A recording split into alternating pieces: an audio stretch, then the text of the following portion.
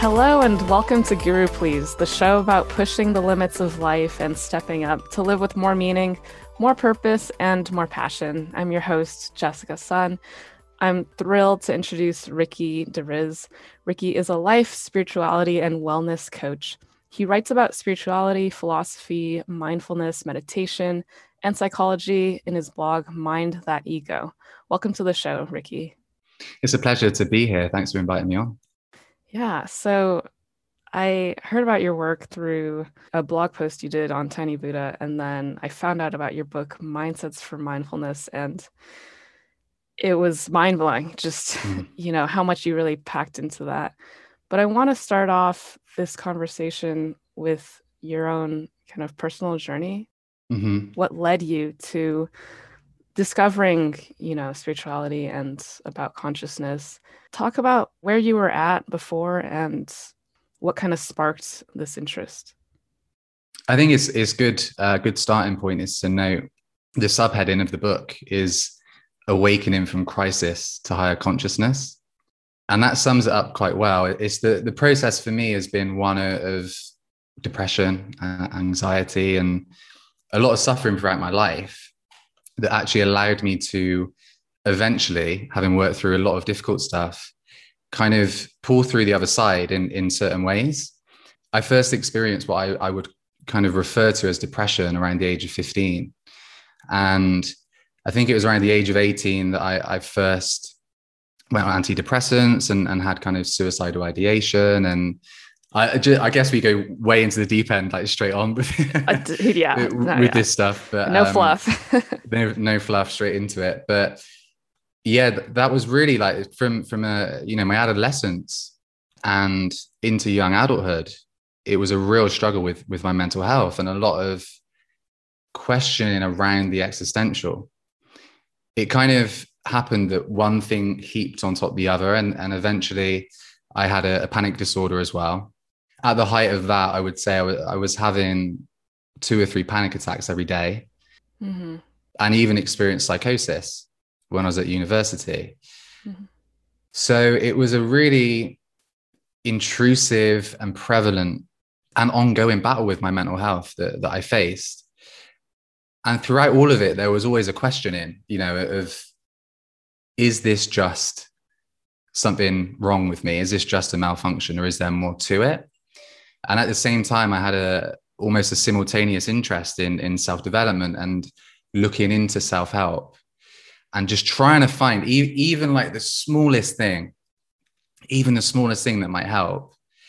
As I was kind of going through all these ups and downs, I was trying desperately to understand. And that's really what has led me to where I am now. And it was through the spell when I had psychosis that I got into meditation. That was around 8 or 9 years ago. And so many curious like synchronicities and experiences shifted me from what I would call like a scientifically minded, although that term itself is limited in terms of the scope of science, and atheistic. At least that's what I would tell myself. That was the label I would apply, And I felt that I almost made this link between being intellectual and being quite cynical towards spirituality. And it was through like the depression and anxiety really made me question a lot around what makes life meaningful. The psychosis was more of a kind of ignited a question around the nature of reality. And it was then through the meditation that I became incredibly receptive, and these kind of barriers that I'd built around my heart, but also around my psyche, the kind of beliefs that I had, they started to erode. And through that, I then felt such a strong connection to a spiritual practice and spiritual reading. And it was like this whole new world opened up. So it's been a long journey, but I would say over the last few years, that's where I've reached a tipping point where in the Bhagavad Gita, Krishna says to Arjuna, the practice itself, the spiritual path, can be bitter poison in the beginning and sweet nectar in the end. And I feel like it's in the last few years I've started to taste the sweet nectar after struggling with the bitter taste almost of kind of mental illness.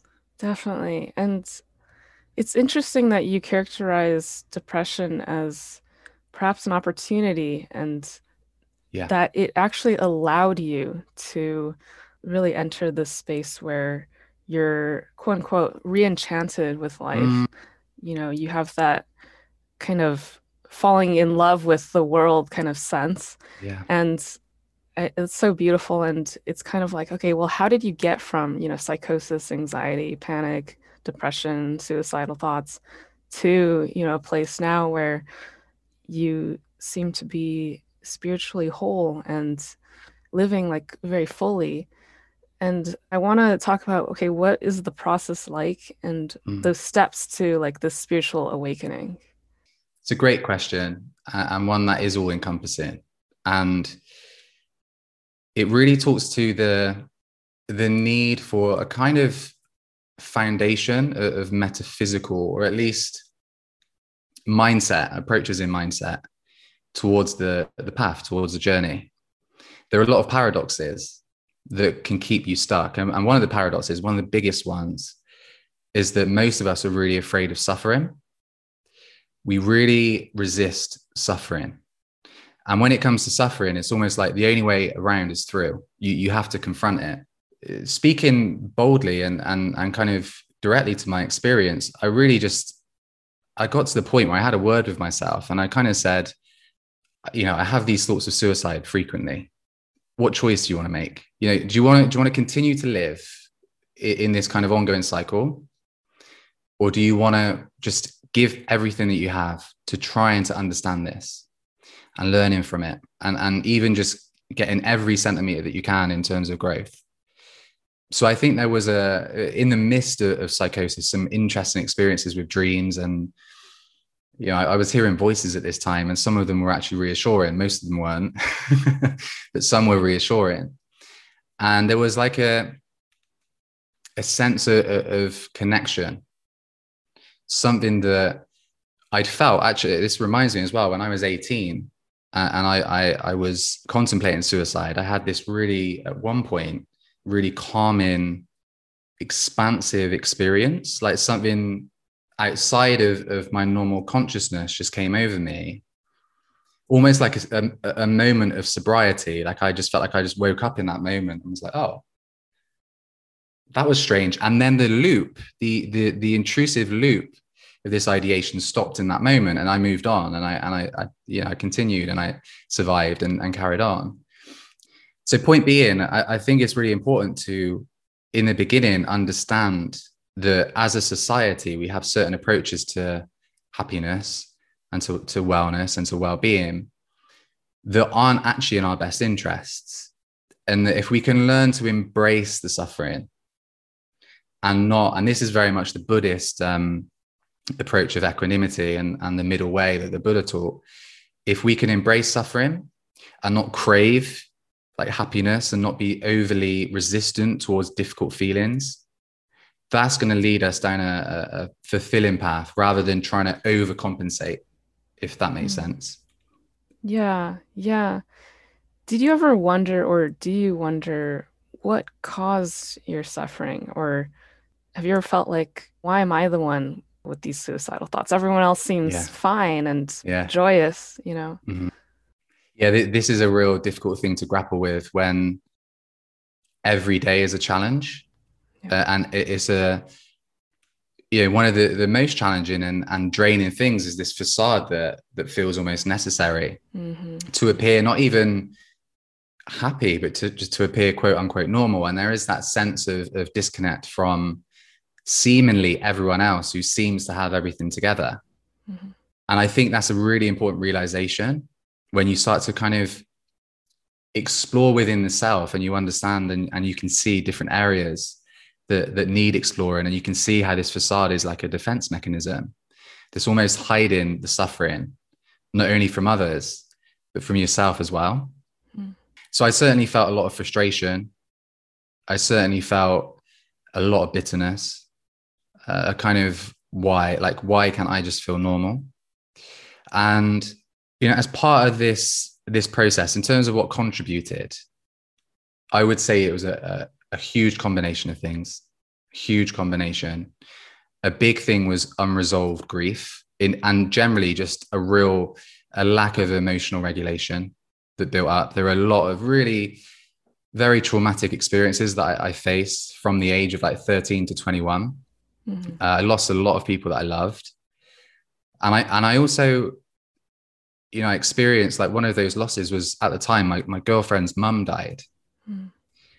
And in that moment, I remember this almost a fragmentation because I couldn't validate my own feelings. I was unable to validate how I felt because I felt I don't deserve to grieve as she does. She's the one that she's lost her mother. I don't deserve grief. So I think this started almost like a disconnect between one part of my psyche and my feeling. And Carl Jung talks about the 4 psychological functions, right? Thinking, feeling, sensing, and intuiting.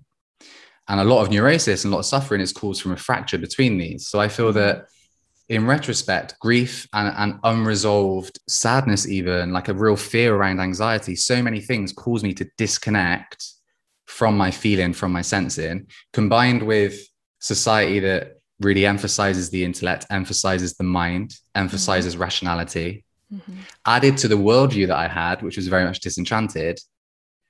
And it just became like the perfect storm of depression, I would say.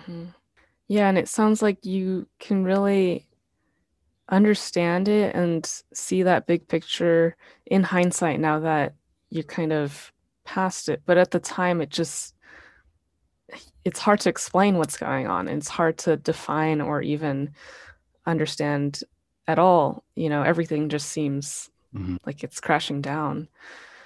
You believe, as you just said, that what most of us seek is beyond the ego, beyond the mind. But we live in a society that really prioritizes intellect, intellectual understanding, thinking through things, logic, reasoning. What lies beyond that? Because many would say that that is the epitome of being. Yeah, I would say it's the epitome of the Western functioning ego, or like a very functioning, potentially self-aware, emotionally intelligent being in the Western world. I would say if you look to the East, you'll see that they view things differently, and that's just one rung of a much more expansive kind of ascension in consciousness and higher consciousness. But even in the West, today is I think it's 51 years since Abraham Maslow passed away. And I actually posted this on Instagram because towards the end of his life, he really felt dissatisfied with the hierarchy of needs. He felt it was misunderstood. He felt self-actualization wasn't really directing people to the place that he intended to. And he felt some frustration around that. And roughly 2 years before he died, he had another significant heart attack.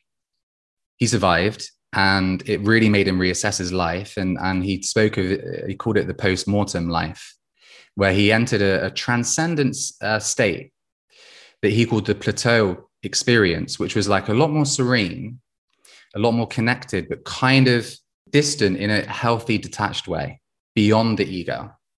And it caused him to rethink a lot of his theories. And eventually he added self-transcendence. Now, the thing is, if you look, you rarely see self-transcendence on the hierarchy of needs, because most of what we know come from his journal entries around that time.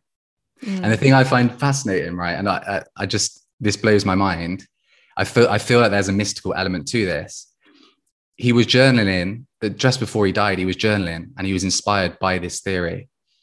And he happened to die in that moment, but he left behind just enough breadcrumbs to show this link between the Western approach and the Eastern approach, and this real need for the transpersonal, this real need to transcend the ego. So as you go up the hierarchy, I was listening to a talk by Ken Wilber the other day, and he talks of spiral dynamics. These hierarchies of growth in consciousness are more accurately called, I think it's holarchy. I think that's the right term. What that means is every stage incorporates and integrates the previous stage, right? with the hierarchy of needs, as you get towards self-actualization, if you're quote unquote doing it right, because Maslow felt a lot of people intellectualize the process. If you're following the behaviors of actualization, you become more selfless, more altruistic. You have more empathy, not only for others, but for humanity as a whole. So there's a really crucial need to discern and to distinguish the difference between individualism from like a capitalistic, I'm out for myself, I want to succeed, I want to do this, I want to do that, Mm-hmm. and a self-transcendent, self-realized approach where you go beyond the individual egoic approach to life into one that is more compassionate towards humanity and even the cosmos as a whole. Mm-hmm. Now, what does that tangibly look like in terms of how your day operates? Or does it mean you need to quit your job and live in the mountains, or, become a monk, or, that kind Mm. of image of what we might think of? I think that the key is integration. Mm-hmm. There's the Buddhist quote of like chop wood, carry water. This idea that like post enlightenment, you get on with what you were doing before. Mm-hmm. And I think it's so easy to get carried away. It's so easy to have these almost potentially grandiose ideas. If you develop a spiritual ego, right, you're having mystical experiences, you can then aggrandize the ego and get stuck there. So it's important to, I feel, develop virtues or a kind of spiritual way of being that is an ongoing process throughout the entirety of life. If that reveals a different path, if that reveals something that feels really true, like a change in career or a change of lifestyle, then that's something to be followed. But in terms of like an idea of what it means to be actualized or self-transcendent, I think it's so important to be humble and to have humility and to do what you can and to I feel try to imbue like your day-to-day living with that as best as you can, rather than feel that you have to change the world, even, because we can get these ideas. I mean, I can get these ideas sometimes, right? Like writing a book, I'm going to change the world. But yeah, I think it's not a hobby. Like the spiritual path isn't a hobby. It's a way of being and an ever ongoing process. What's your relationship with goals then, and the idea of the future? That's a great question. I see this a lot, especially people that have read like Eckhart Tolle and the idea of psychological time. There's a great misconception, I feel, around the nature of goal setting. And I'll speak to my experience. Like, I'm a very driven individual. I like to have goals, but what I really have to work on is not becoming attached to set outcomes.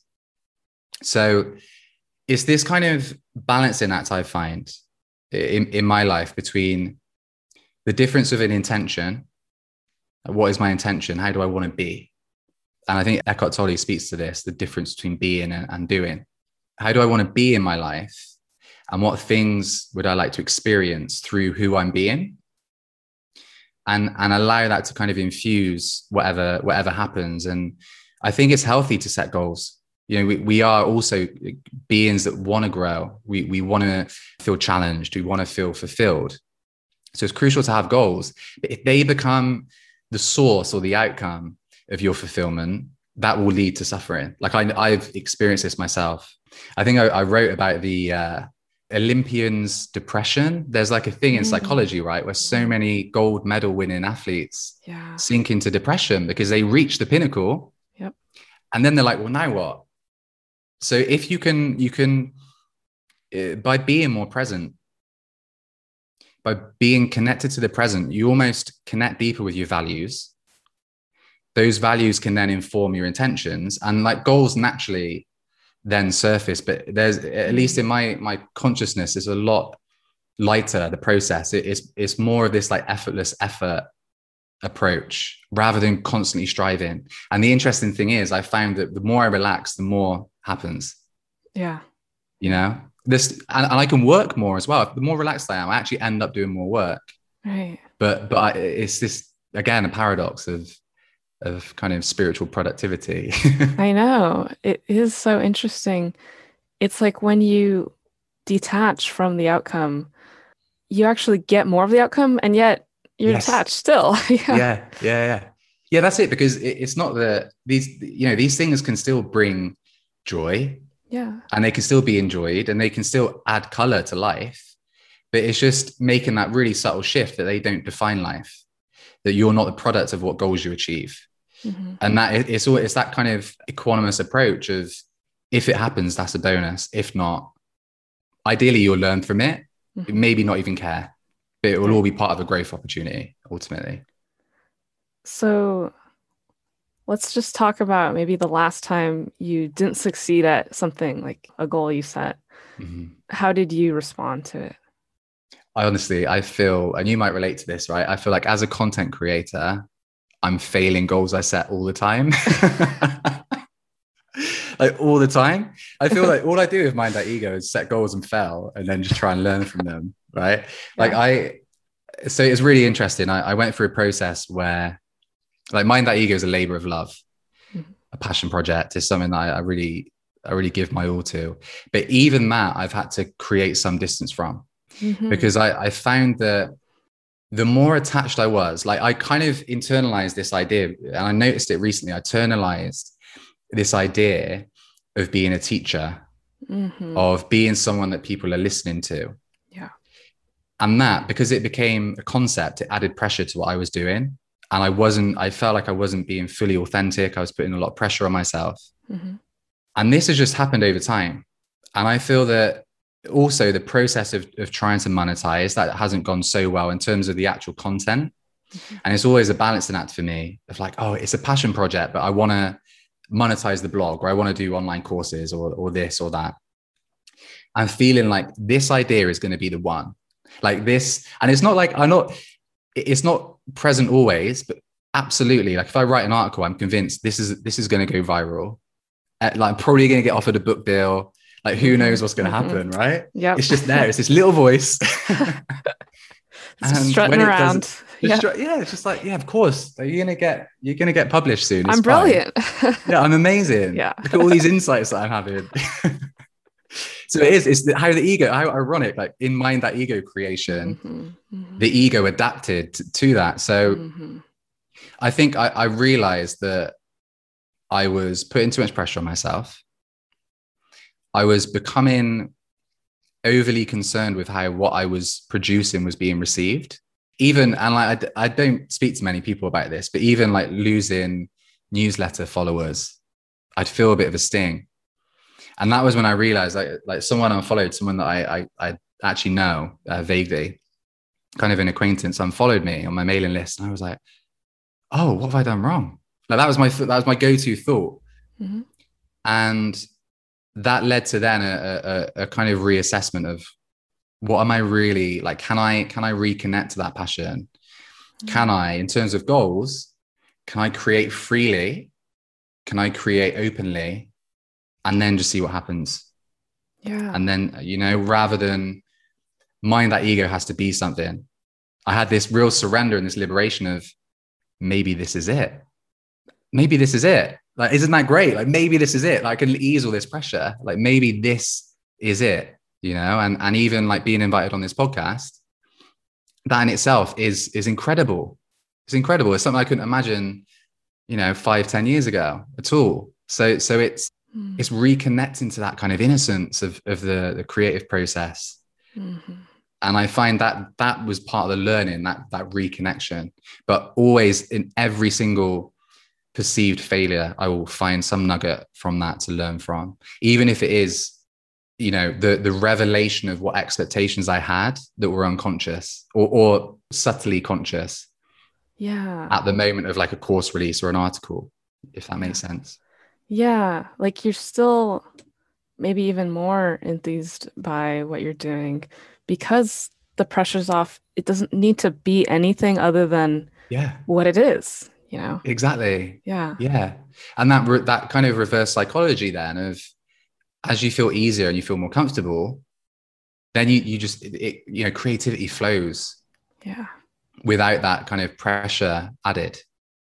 Exactly. And then to continue living into that, because Yeah. the ego will just come in and use whatever it can to Yeah. gain power, I guess. Yeah.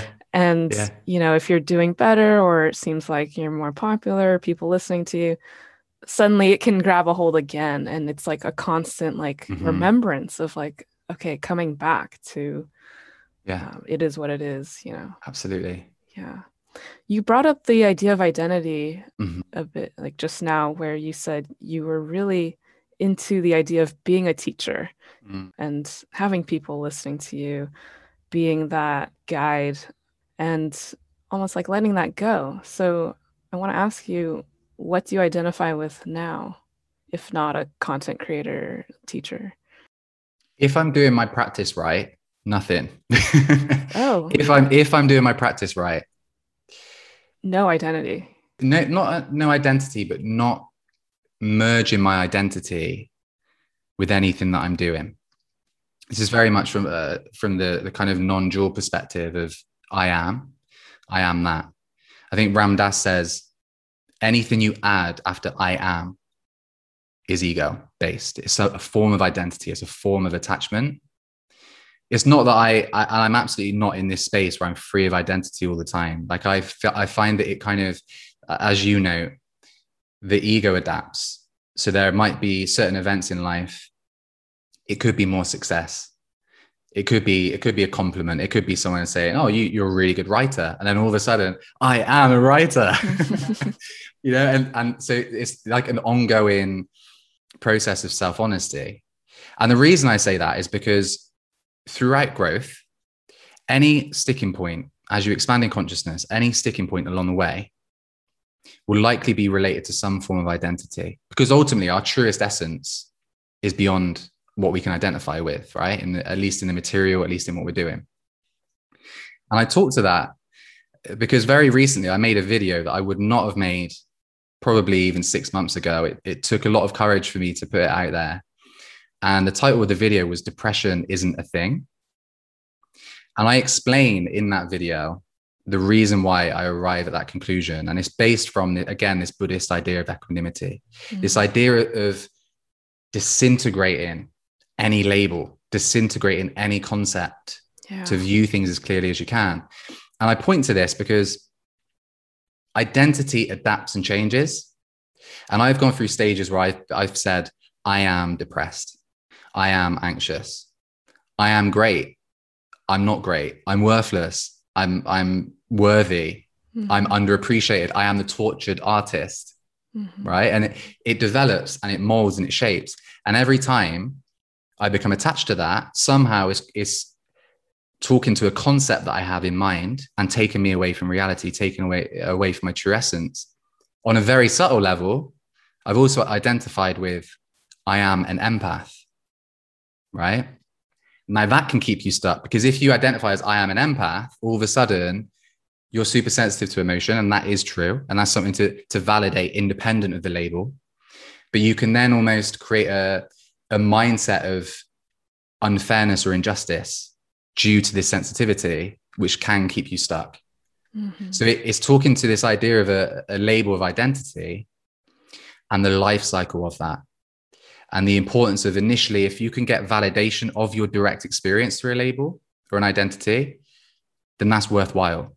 But it does have a life cycle. And eventually you want to kind of transcend it itself to free you up from any bondage that label might have. Does that make sense? Yeah, it actually reminds me of archetypes, where we'll have archetypes within us, but we're not any one of them all the time. That's brilliant. That's a great link. That is a great link. And that's it with archetypes, right? And I mentioned like the mindsets in the book as well. They can be tapped into and used skillfully. Yeah. Or as Jung points out, if you're not so conscious of them, they can kind of dictate you. They can run the scenes from the unconscious. So it is a case of integrating. And this is also a great point. I like that you brought up archetypes, because when we identify with a label, it's a form of tunnel vision. I'll give it another label that I've identified with, which seems worthy, it seems worthwhile, but actually kept me stuck in many ways. And that was, I am a nice person. Mm-hmm. Mm-hmm. Right? What happens to nice people when they get angry? What happens Oh to my nice people when God. they have to set boundaries? What happens to Oof. nice people when they have to do something that might potentially upset someone, Mm-hmm. but is in their highest good, or is in your highest good to express? Yeah. So this was a realization, a powerful one for me, that as if I'm teaching in any moment, if I'm overly attached to being nice, I'm not being as adequate a teacher as I could be. And of course, you want compassion. You absolutely want compassion and empathy and understanding. You don't want to be mean to people, but this tunnel vision that can develop really creates Mm-hmm. a shadow to Right. any identity. Yeah. Oh, there's so many things I want to talk about right now. So, okay, when you label something, it's like then you try to be that rather than just be what you are. Yes, exactly. It becomes a self-fulfilling prophecy. Yeah. And as we know from consciousness, and not so much from awareness, which is expansive and the container almost of phenomena, but attention, you can pay your attention on so many different things, and that will become your reality. So if you really, it is like a form of confirmation bias. It's like a certain resonance that you might have, and you will notice, you're more likely to notice things that resonate with that. An example that I sometimes use is, if you go out on a day, any given day, and you're feeling really good, you might be wearing like your favorite outfit. You're like, yeah, I'm feeling fresh. So people look at you, you might think, oh, they're looking at me because they think I look cool, right? Mm-hmm. You could do exactly the same. You could have exactly the same experience to the absolute minutest detail. But if you go out that day and you're feeling a bit more self-conscious, you're feeling a bit tired, you're not wearing your favorite outfit, you've got creases in your shirt, then those looks could be interpreted in a completely different way. Yep. And your reality is then dictated by this resonant belief. And I talked to that because a big part of my psychosis was paranoia, right? So just Mm-hmm. this underlying assumption that there's somehow something wrong with me. Yeah. And that created my reality to an extreme level. It's not, I wouldn't wish that on anyone, but that was a real like eye opener to just how much the mind, I think Shakespeare says the mind can create a hell out of heaven or a heaven out of hell. Yeah. Yeah. Does that feel like a bit isolating though? Because I've really thought about this idea that we see the world as we are kind of thing. Well, does the world even exist, or is it just me seeing me out there? Do you want to go down that rabbit hole? How far It down the is, rabbit right? hole do you want to go? Right. Yeah, I know. It's like, oh God, everything's a mirror. Yeah. Yeah. We're all one kind of thing. Well, this is the thing with like non-dual teachings. There can be a misconception if, and this is a great separation to make. And one way of defining the separation is you are not the center of the universe, but you are the universe. Mm-hmm. So the essence of you isn't the ego. So when you're paranoid, or when you're in like an ego-based consciousness, then you do feel more self-conscious in the way that we tend to understand it. And it's almost like that understanding of oneness and connection can be distorted through the ego, and it can lead to a lot of suffering. Yeah. When in more of a non-dual state, there's this understanding of consciousness being the foundation and primary cause of reality, then there's a lot more sense of freedom and liberation from the usual sense of separation in terms of subject and object. But I don't know if that's going down too much of a rabbit hole, but there's this reconciliation to be made between like the individual focus of consciousness Mm-hmm. and the underlying awareness that is indistinguishable from all reality. Yeah, it's like the sense that you hold both together at the same time. Yeah. Our humanness and our divinity. Yeah. And the beauty of that meeting point of the messiness, the shadow, the struggle, Mm-hmm. and our divinity. And this is again like reconciling that without deflating or downplaying our potential, which is so much faster than we believe, but also not aggrandizing or inflating ourselves. And that's why humility is again so important along the journey. Yeah, because at every step in the way, we can aggrandize or deflate. Yeah, some kind of Yeah. distortion. Yeah. Yeah. You mentioned the shadow. What is that? I feel like that's an idea that's been like coming into collective consciousness a bit more, Mhm. maybe just for me, but yeah, what is the shadow? What's shadow work? I think the general consensus, and when you hear people talk about shadow work, it's an exploration of the parts of the psyche, the parts of ourselves that we've pushed away. We've pushed outside of our conscious mind. And that goes into the unconscious. So Carl Jung's definition of this was exactly that, really. It's the parts that we've repressed, that we see as undesirable, Mhm. that don't actually go away. We just fail to kind of confront them and face them fully. And if we don't confront them, if we don't face them, that's when they start to become part of our reality through what Jung's called projection, or Mm. through a kind of feedback loop or feedback system where the things in our reality that can really trigger us are telling us some truth about the parts of ourselves that we're repressing or suppressing or denying or not embracing. And generally, shadow work is exactly that. It's a process of turning towards the parts of the psyche that you find fearful, potentially, or disgusting, or weird, or anything that might lead you to suppressing that part of yourself. Mhm. The general, in terms of the work, it really, for me, is something like there is an intelligence, I find. There's a form of communication from the unconscious. Jung explored a lot around dreams, for example. There's also the emotional feedback system.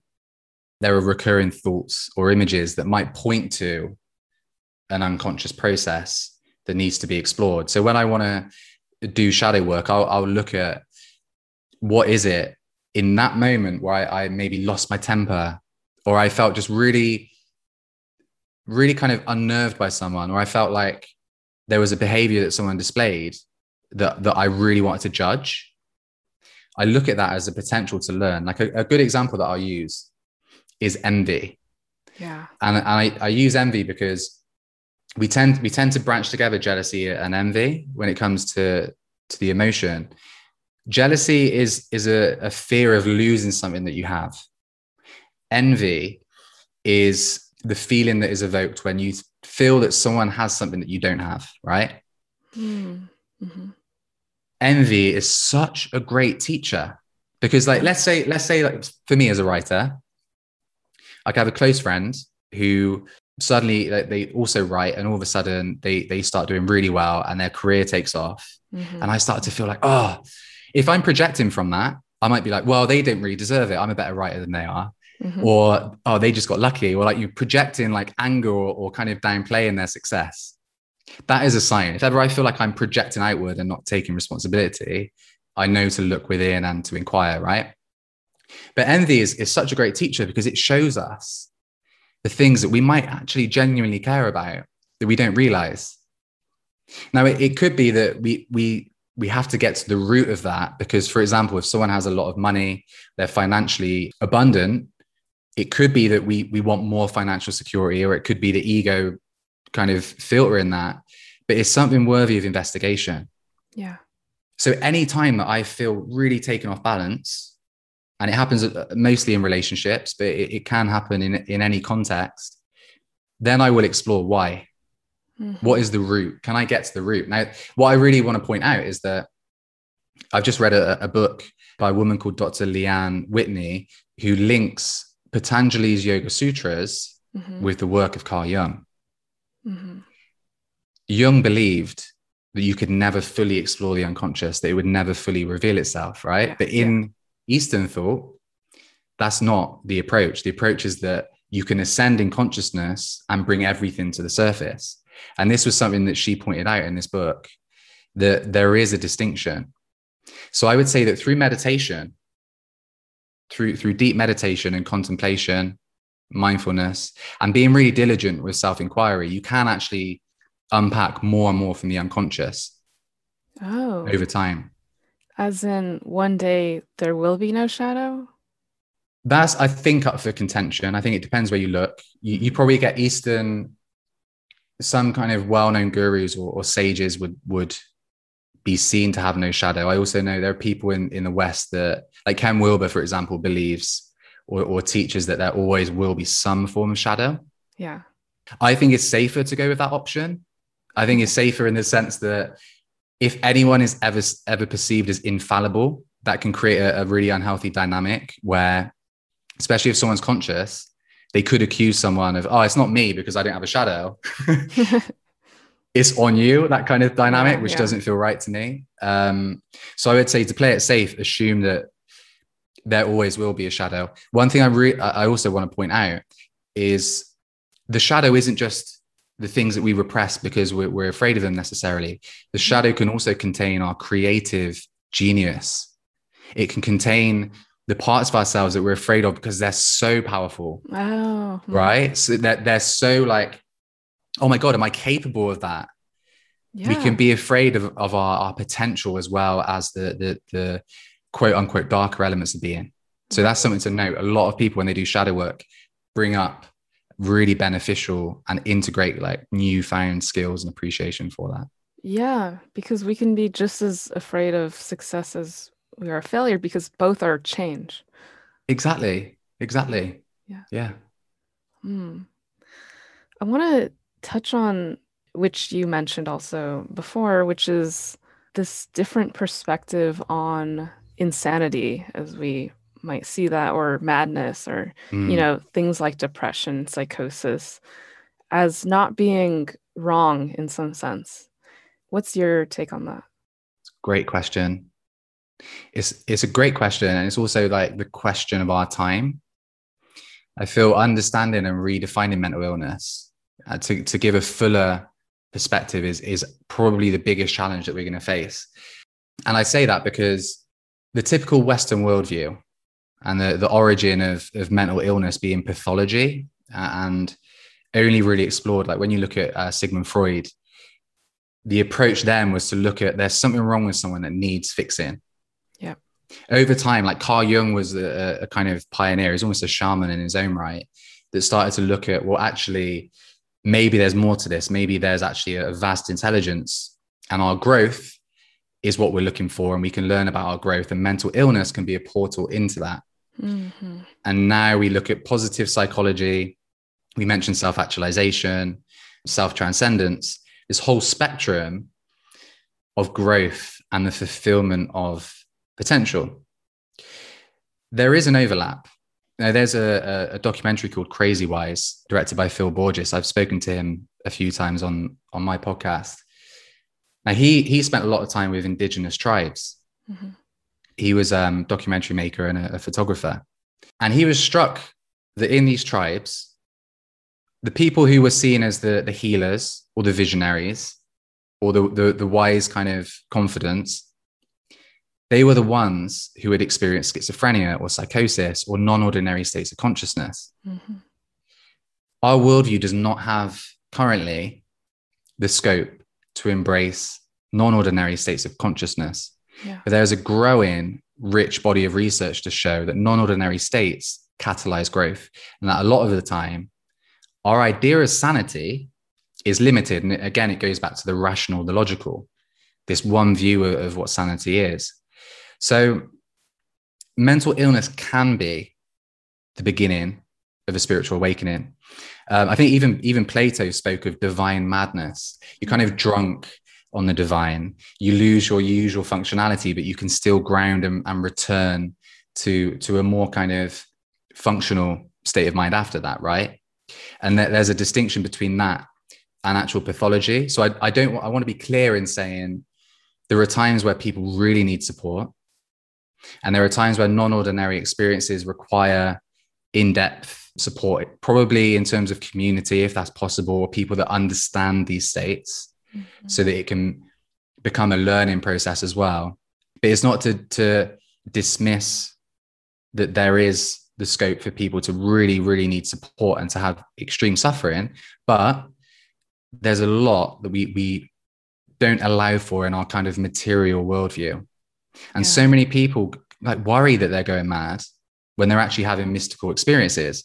And the interesting and the thing that blows my mind, and when I uncovered this stuff, I felt so I even watching Crazy Wise, I was in tears because when you grow up and you have, you sense, like I'm very intuitive and I could sense stuff outside of the usual senses. And I was told that it was in my head, that it was in my imagination. When you go down that rabbit hole and when you realize that all the great teachers like in the East and even people like Jung, William James as well, Abraham Maslow, these pioneers who have shaped our understanding of the psyche and psychology, they all viewed our potential as so much more than just the senses and so much more than a link with the material.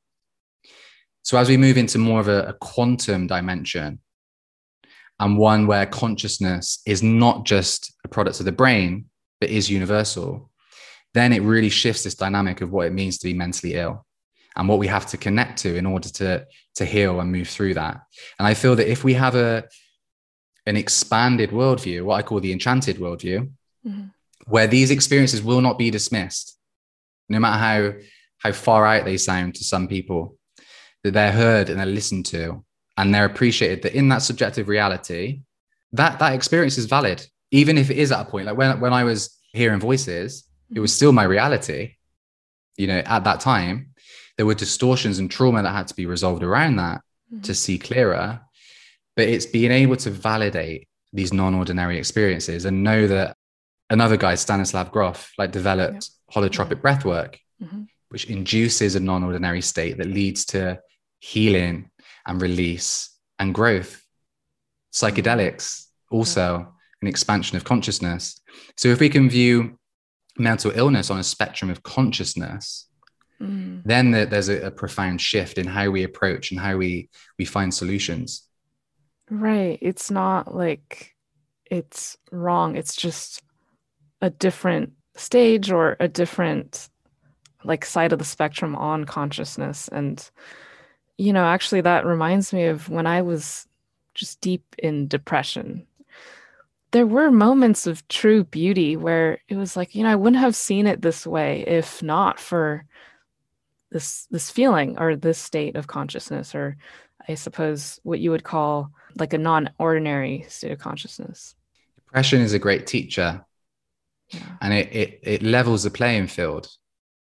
I find, it might sound absurd to say it, but a lot of gratitude for the times where I've considered suicide, in that having not done that and having stayed alive and gone down the spiritual route and allowed certain parts of me spiritually to die and to grow through that creates such a renewed appreciation. And this is what Maslow spoke to.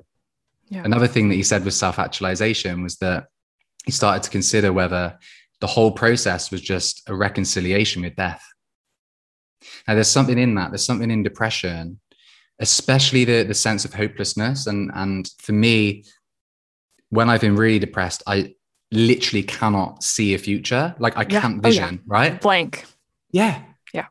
So we can view this, right? We can view this as there's something wrong, you're pathological. Or could we view it, if we were to really be radical with this, could we view it that there's an intelligence and a mechanism that's blocking out the future to say, you've got something to deal with right now. Mm-hmm. There's something in this present moment. Stop looking to the future to avoid this. You've got to look within to understand what's going on.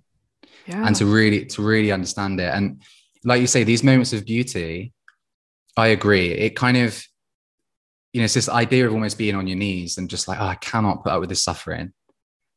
And then sometimes in those moments, that's when grace appears. That's when even there's just a subtlety and a receptivity to experience something really small might just feel so profound. And that's a great lesson and a great teacher with depression. Yeah, exactly. And you're just so in tune and you're listening for every nuance at that point. Yeah. So it's almost like this cocoon experience, right? Mm-hmm. You think of your ability to visualize. So you're in this almost like Jung has an archetype called the psychoid, which is linked later on in his work. It's linked almost to the unmanifest. And this is a very fresh thought that I had recently. I wonder whether in that state, it's almost like the psychoid archetype, like that depressive state. There's such an acute sense of suffering that we kind of access the unmanifest, but from a place of suffering. Like a lot of advanced non-dual states also enter a similar space. That's why I really pay a lot of attention to psychological safety when people are meditating, because it's common for people to have these huge, expansive experiences and then be like, oh, now I'm back. Yeah. Oh, yeah. Right. So it's this need for psychological safety and grounding. And I feel depression almost teaches that in a way that we've been taught to perceive is a certain way. But I do wonder whether there's something more mysterious and intelligent behind that whole process. Mm-hmm. I love that you have this attitude of curiosity for it and the sense of, I don't know, and I'm still learning. Okay. There's so much I want to talk about with you. You're gonna have to come back on the podcast. I'd love to. Okay, but That'd be awesome. yeah, I had one more kind of thing that I wanted to touch on. Just very briefly, you mentioned the word curiosity. Mm-hmm. If there was one word that could become key to growth, key to actualization, curiosity is a contender to be that word. Because when you're curious, you're not necessarily afraid.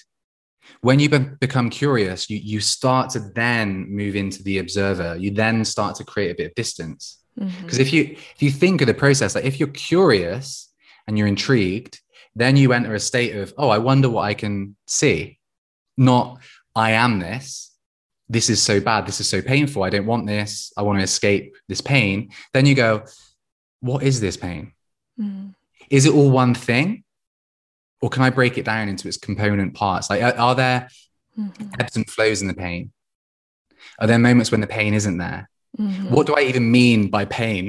I know, yeah. If I break down the label pain, what is there? Maybe it's like a tightness in the chest, racing thoughts, a feeling of sadness, or a feeling of tension in the body. You know, it's really getting to this level of becoming curious to the experience fully and wholeheartedly, as if you invited it. And Eckhart Tolle also speaks about this, and this leads to an acceptance, and is through that acceptance, then you can grow and then you can transcend. That is so funny, because the question I was going to ask you is, how do you respond to suffering? It's like when you find yourself in a state of suffering, I feel like curiosity about it is a great response in terms of, what is this guest? I mean, even Rumi says emotions are like guests we will welcome, and then they go. Yes. It's always coming and going. Yeah. And it's like, instead of just saying, no, I don't want it, saying, what is happening here? And really seeing all the delicate nuances and variation and how it ebbs and flows. And it's always actually different. Like, it's not just a blanket suffering. It's every time is actually a unique situation and a unique experience. We never step in the same river twice, right? As the saying goes. And it's the same with our suffering. Yeah. And that, then it puts you in a place of empowerment as well, because through that curiosity, you then begin to notice patterns, for example. And this again goes back to the video that I posted around there's no such thing as depression. This is exactly it. If you can understand this point, if anyone can understand this point and apply it, it's such a tonic for growth. You know, this understanding of the nuances creates a separation and a curiosity. You spot the patterns, and that gives you an idea of where the root is and where the healing can be. Real quick on the subject of that as well, I would say that as well as acceptance, self-compassion, huge. Yeah. Self-compassion. Yeah. It's like also number one. I know. They're all number one. They're all number one. No, yeah, I actually wanted to bring that up, but you know what? We're going to save it for next time, because that's a whole big thing of like, oh my God. Yeah. Just in terms of how we talk to ourselves and how that will literally influence just all our relationships, what we do, how we see our time, our life. Yeah, it's a huge topic, and I would love to talk about it at another point as well, because it is, like you say, it's a game changer. A real game changer. Yeah, definitely.